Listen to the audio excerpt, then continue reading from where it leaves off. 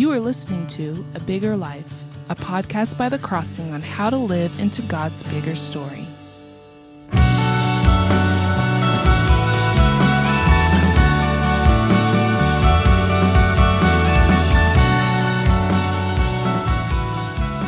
Hi, welcome back to A Bigger Life. We're going to look at Psalm 56 today. This is one of those Psalms that helps us deal with the question, what do you do when you're getting anxious? What do you do when you're starting to worry? What do you do when you're becoming afraid? And there are lots of things to be afraid of in our world. There always have been. This is nothing new.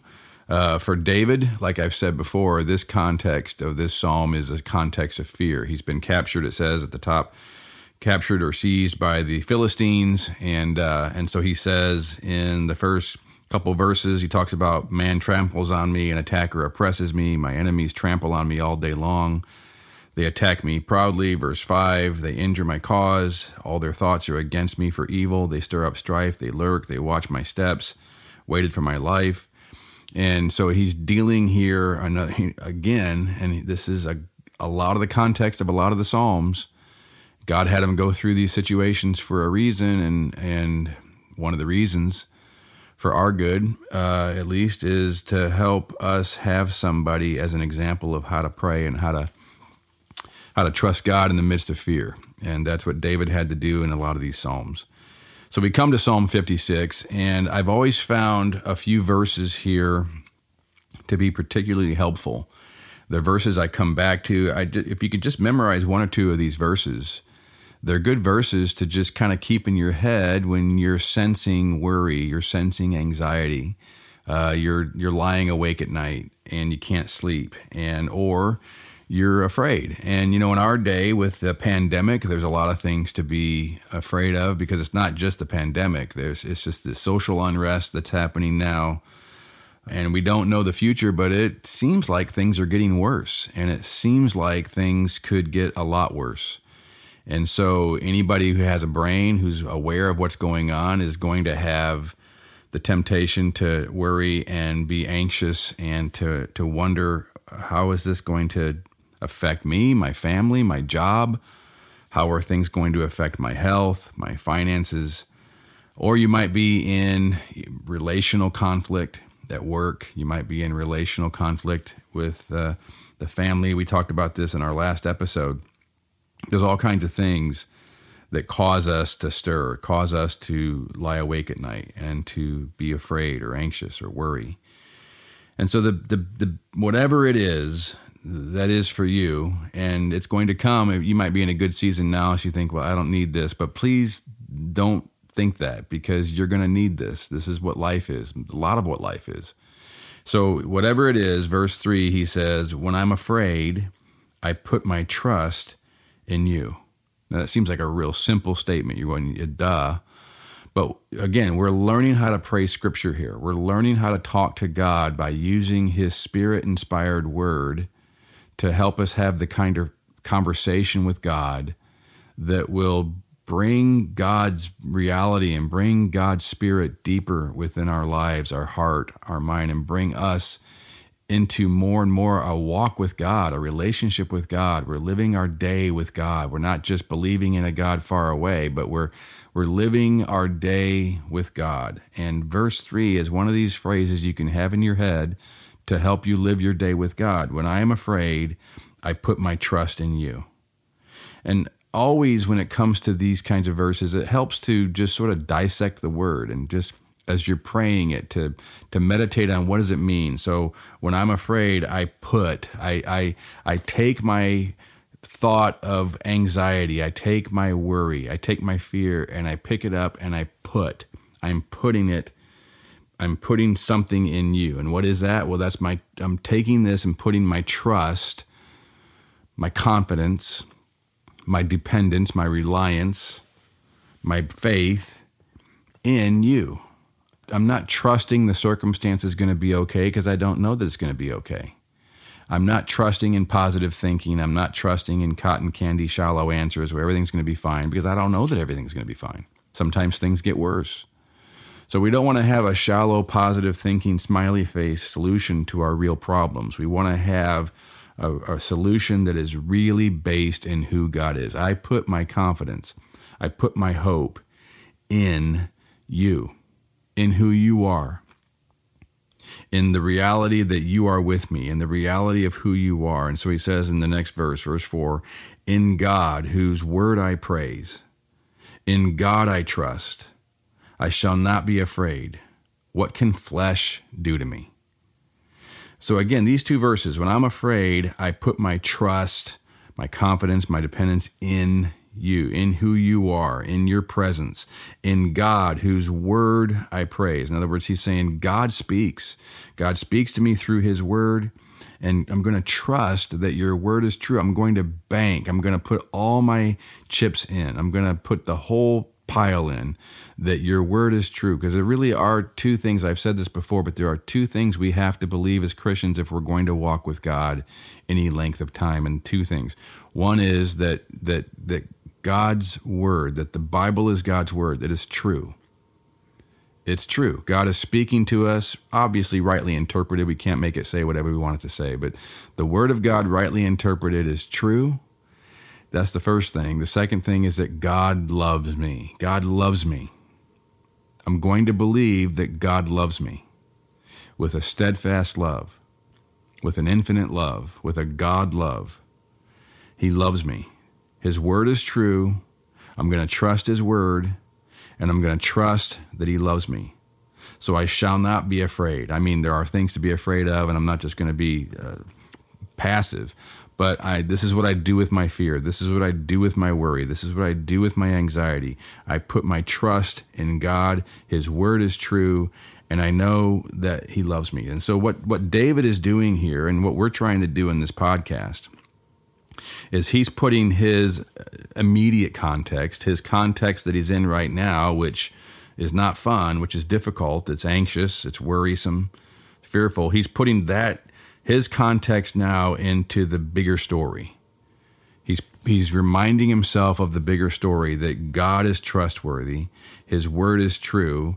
So ultimately, in the bigger story, what can anybody do? What can anything do to me, really?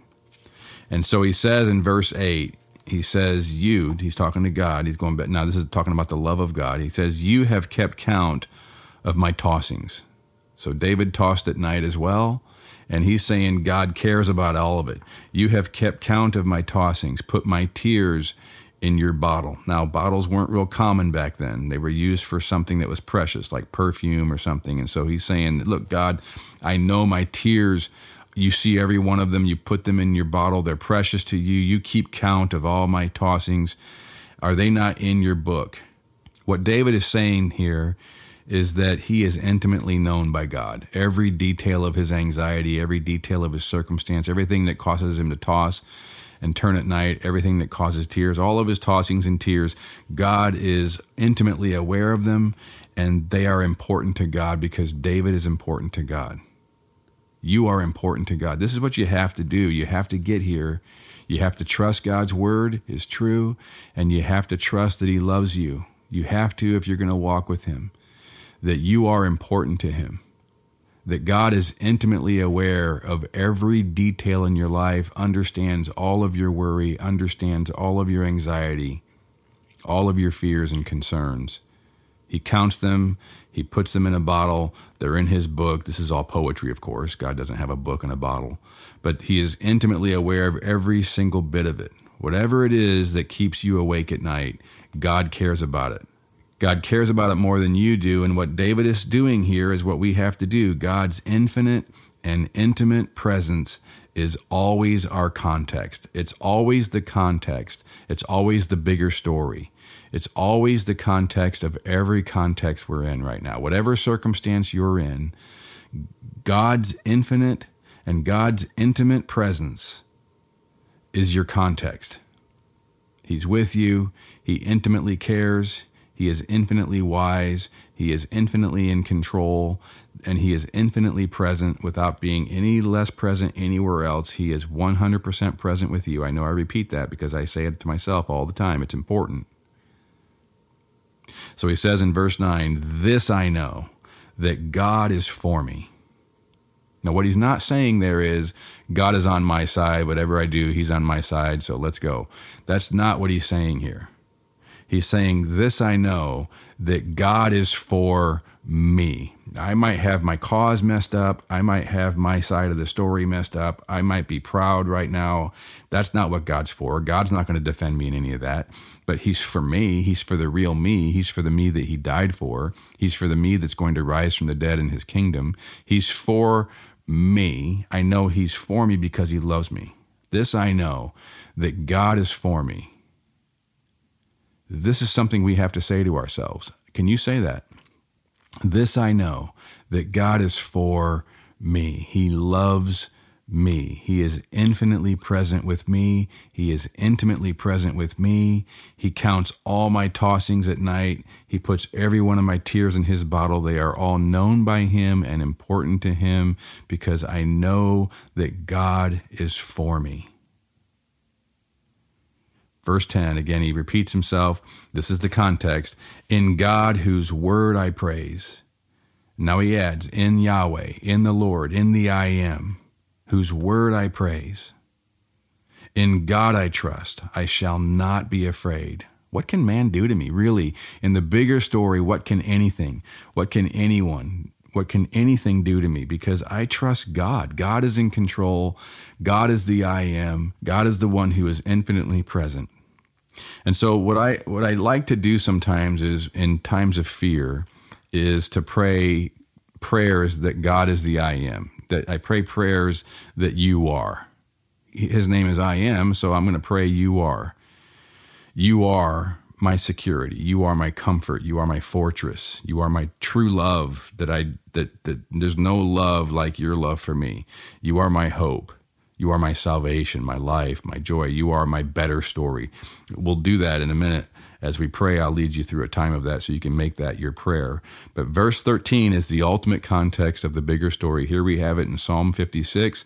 This is what David comes to in his fears, in his anxieties, in his worries. He brings it all to this bigger story. Verse 13, for you have delivered my soul from death. Now, we know that's not just what David's physical circumstances are here, because eventually he is going to die. But ultimately, God has delivered our soul from the real death, the eternal death. He has delivered our soul by becoming a human for us, dying on the cross, taking God's wrath for our sin, and breaking through the other side of death into resurrection. He's done all that for us because he is for us. He is for you, and he has delivered your soul from death. Yes, my feet from stumbling, my feet from falling, David says, that I may walk before God in the light of life. Just think of that phrase, that I may walk before God in the light of life. This is what my future is, that I would walk before God in the light of life on a renewed earth in beauty and glory and radiance. Jesus says we will shine like the sun in the kingdom of our Father. There is this light of life that is this resurrected life, this restored life in the kingdom of God, walking before God, walking with God, God being your God and you being his people.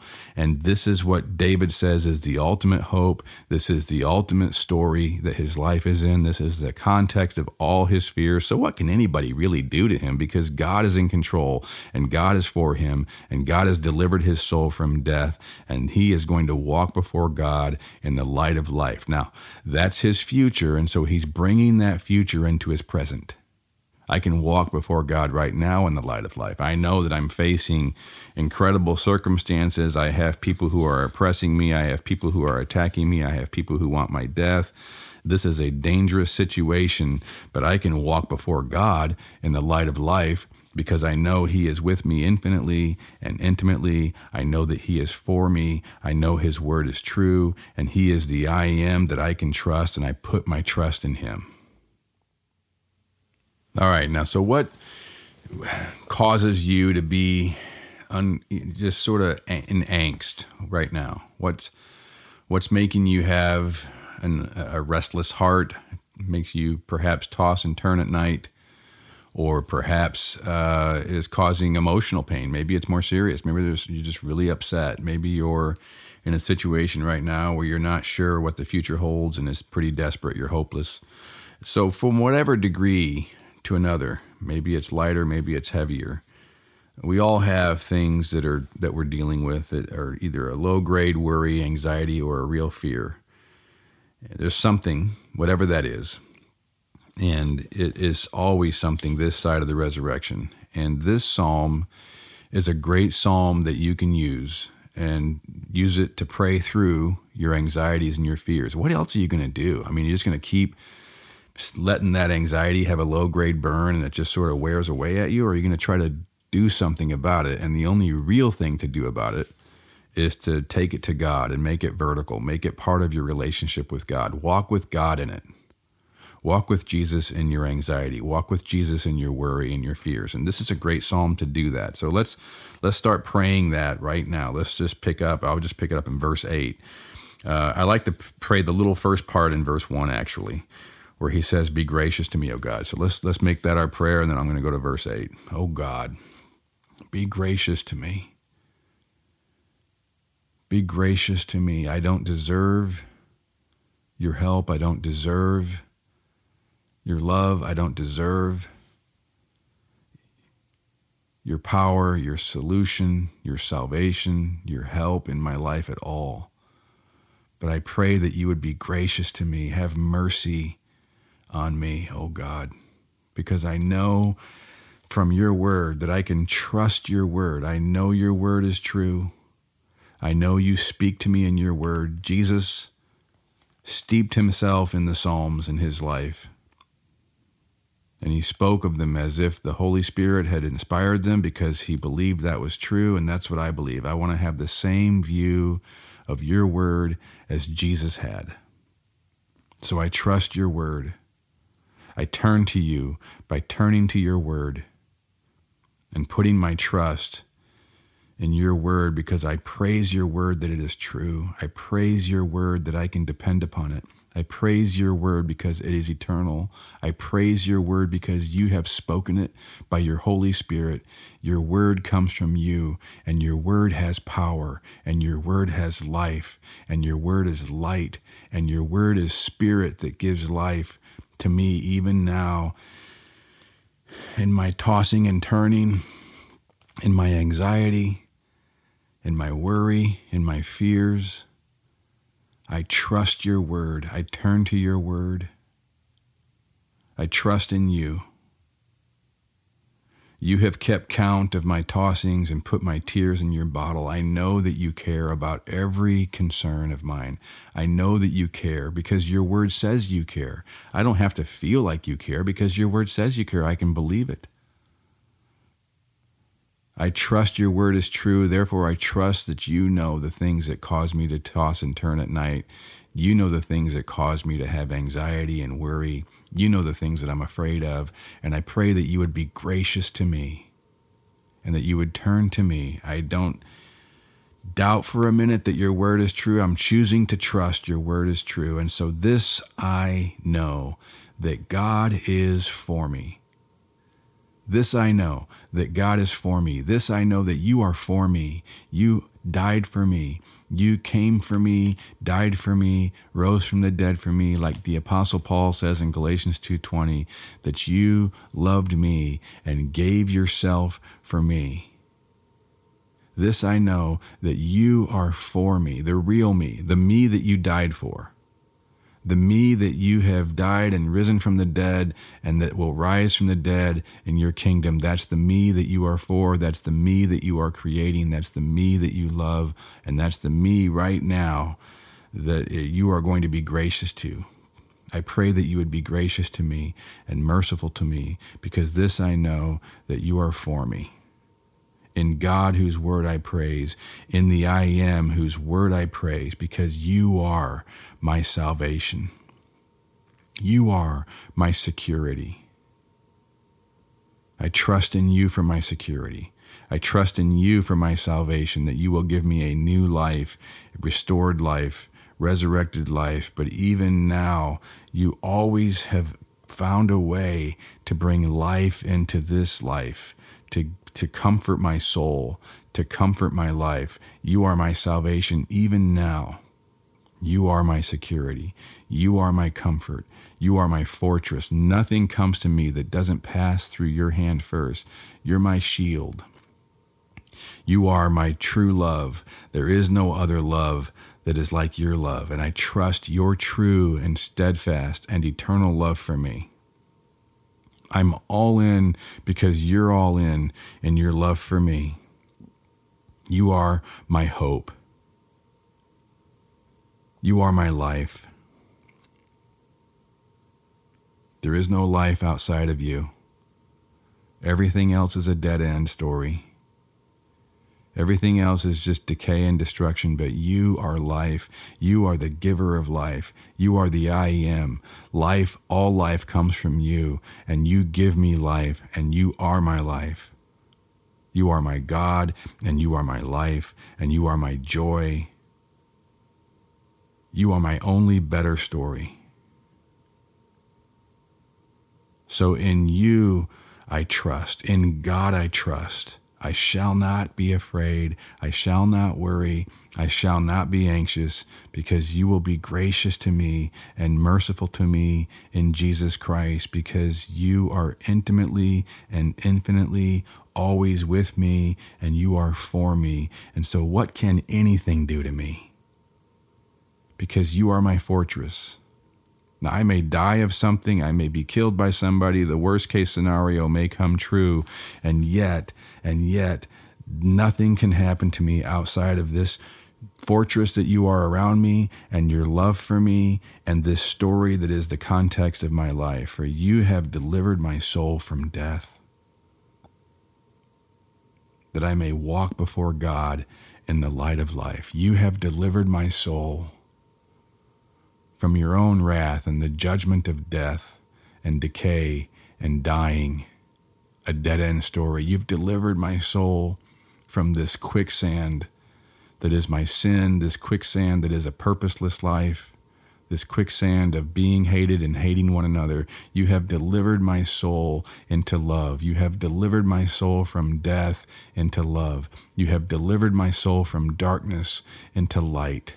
You have delivered my soul from a dead end into life, that I may walk with you, the I am, the God that created this universe, beautiful, glorious, radiant, holy, righteous, that I may walk with you, that I may walk before you in your righteousness, in my resurrected body, and your righteousness even now as I am in Christ, and Christ is in me.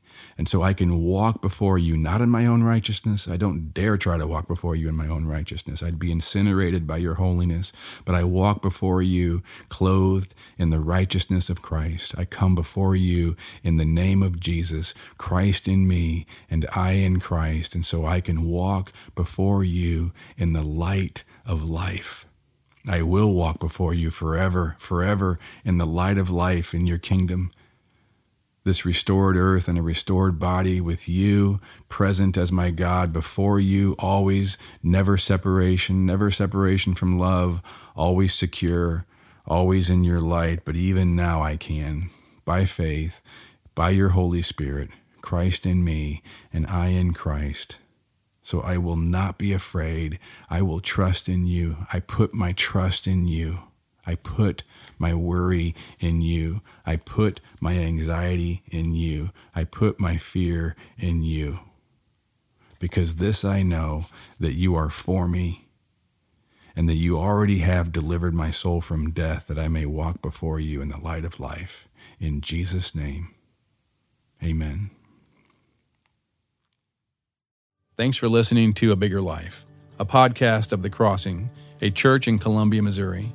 If you enjoyed this episode, please subscribe and give it a rating so people can find this content more easily, or consider texting it to a friend or posting it on social media. Thanks for listening.